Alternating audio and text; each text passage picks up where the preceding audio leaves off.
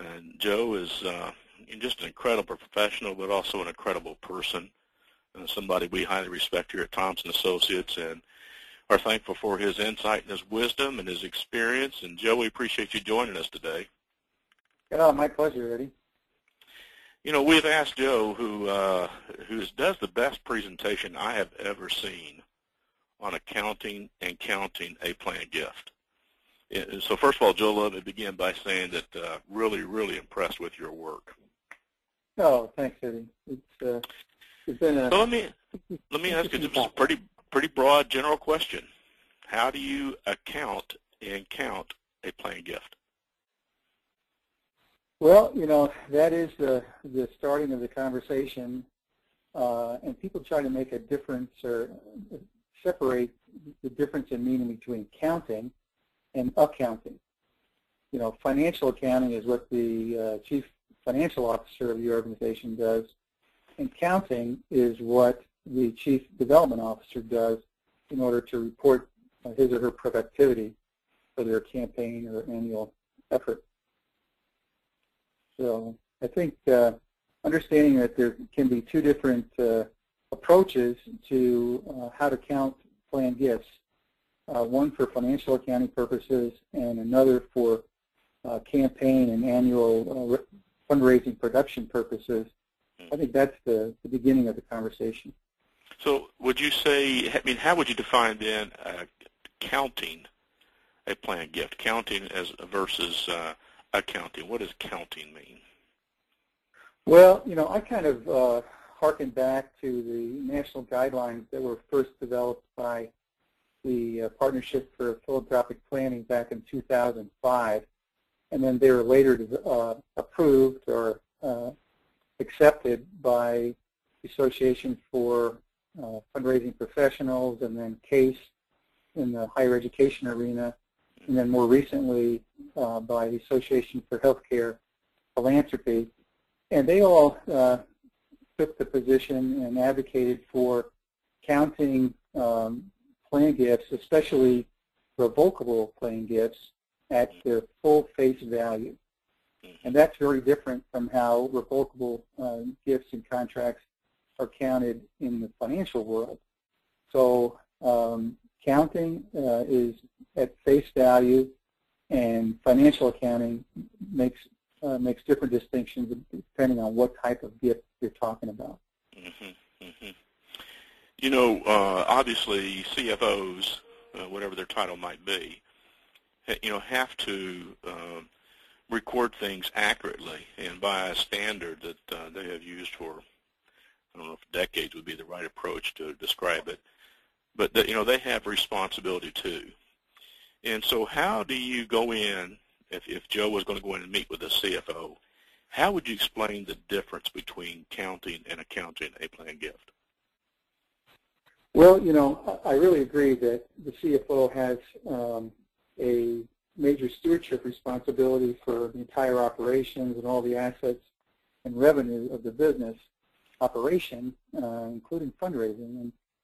And so that is a duty or a responsibility that really has to be honored. And there's nothing wrong with the CFO wanting to be cautious and conservative when it comes to doing something different. And so it really comes down to approaching the CFO with the support of the Chief Development Officer and trying to make the case that there is a special need for looking at fundraising activity and reporting it a little bit differently than how things are reported for financial accounting purposes. So really accounting is more the specific responsibility for a CFO or a similar titled person to recognize the gift, you know, maybe present value or whatever it might be. But the difference with counting a gift from a development shop then is really recognition, isn't it? Well, yeah, recognition, I think, really is the heart of the question. You know, you recognize the gift in a certain way that is consistent with what a campaign or fundraising effort is all about. You know, you think of campaigns, you think about motivating people, marshaling your resources, getting people excited. So you want your donors to feel like their gifts are making a difference. So you want to count it at face value. You want your your volunteers and your leaders to feel like they're part of a program that's really making a difference. So you want gifts to be to have their public relation impact, to also motivate staff and your fundraising people, your development officers, so that they feel properly motivated to go after all types of gifts. You don't want them just going after the major gift or the annual fund gift. You also want them to go after the planned gift, because as you know, annual fund kind of is where people get their donors are incubated, and then over time they become major gift donors often. And ultimately, though, people often make their biggest gift as their planned gift. So if a program isn't really recognizing all donors equally and is not recording their planned gifts at face value or even at all, if they're revocable, if those gifts aren't being counted, then those donors are going to be underserved. They're not going to get the attention they deserve. They're going to kind of stay under the radar. Their impact on the campaign is not going to be as great. So there's a lot of things that get impacted based on how you count things. And so, but you want a full service program wants to recognize all its donors and do it in a fair and consistent way that's for the benefit of the entire organization, both from the CFO's point of view and from the Chief Development Officer's point of view. So both goals can be accomplished. Well, yeah, definitely.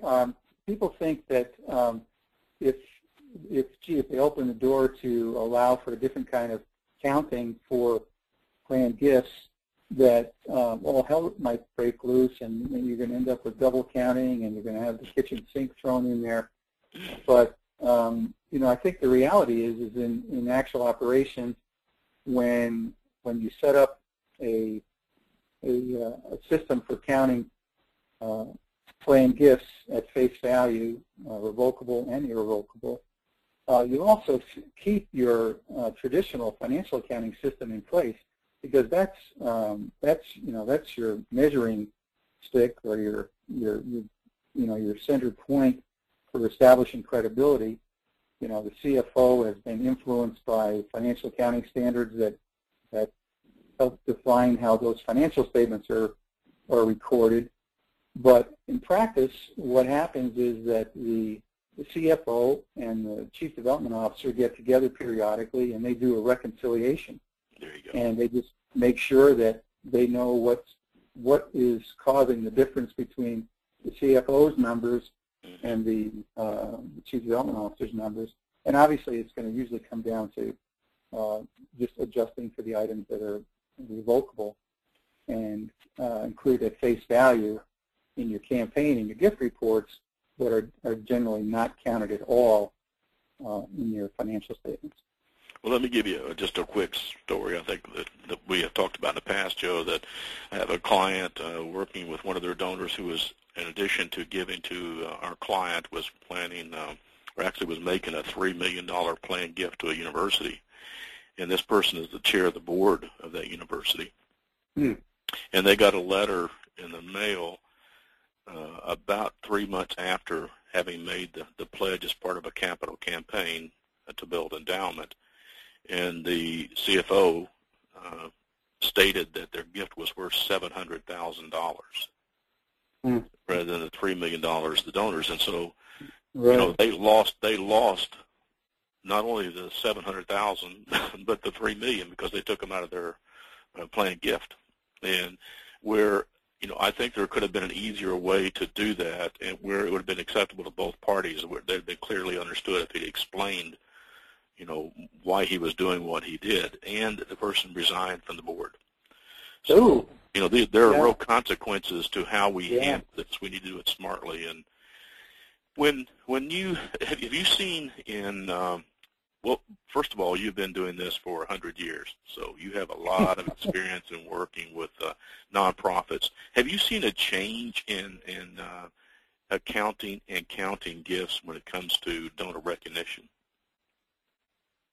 Well, there's definitely a very clear trend in moving towards counting revocable gifts at face value. as part of a separate reporting system from the financial statement. And you see that as being valuable?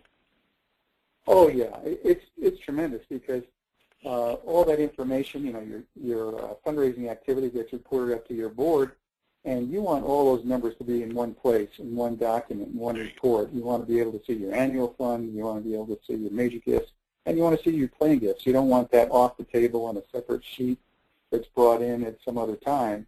It's all part of one campaign and one fundraising effort. So, it makes a difference to the board. It makes a difference to how the leaders are going to allocate resources, who they're going to hire, how they're going to recognize. It just has a huge cascading effect. And more organizations are moving in that direction, especially since 2008 when more and more donors got, a shot from the economy and started backing away from outright gifts and moving more towards revocable gifts. Yes. And so that has been a major driver in getting people to think about gift counting again. It's kind of been out there for a while, but now it's really back on the table, especially because of the economy. So, as you just mentioned, we're seeing more and more people, rather than doing irrevocable gifts, doing revocable gifts. And historically, we really haven't shown them a great deal of appreciation when it comes to recognition. So I tell you what, Joe, you have the best article I have read on this subject, and I think folks can get it on our website, www.ceplan.com, and they can also find your bio. And I tell you, Joe, you're a great attorney, a great accountant, but you're a great person. And we really appreciate you taking time today to be with us. Any kind of concluding remarks or comments you'd like to make? Well, yeah, I think the article is a good piece for talking about this. If a CFO wants to dig into the issues, or a Chief Development Officer, they can go to www.ceplan.com/gift-counting. And that'll give them a really good summary of all the things we've talked about and go a little bit deeper also. Right. So highly recommend. Yeah. Joe, do you mind giving your email address and telephone number in case someone needs to contact you? Oh, yeah, that'd be my pleasure.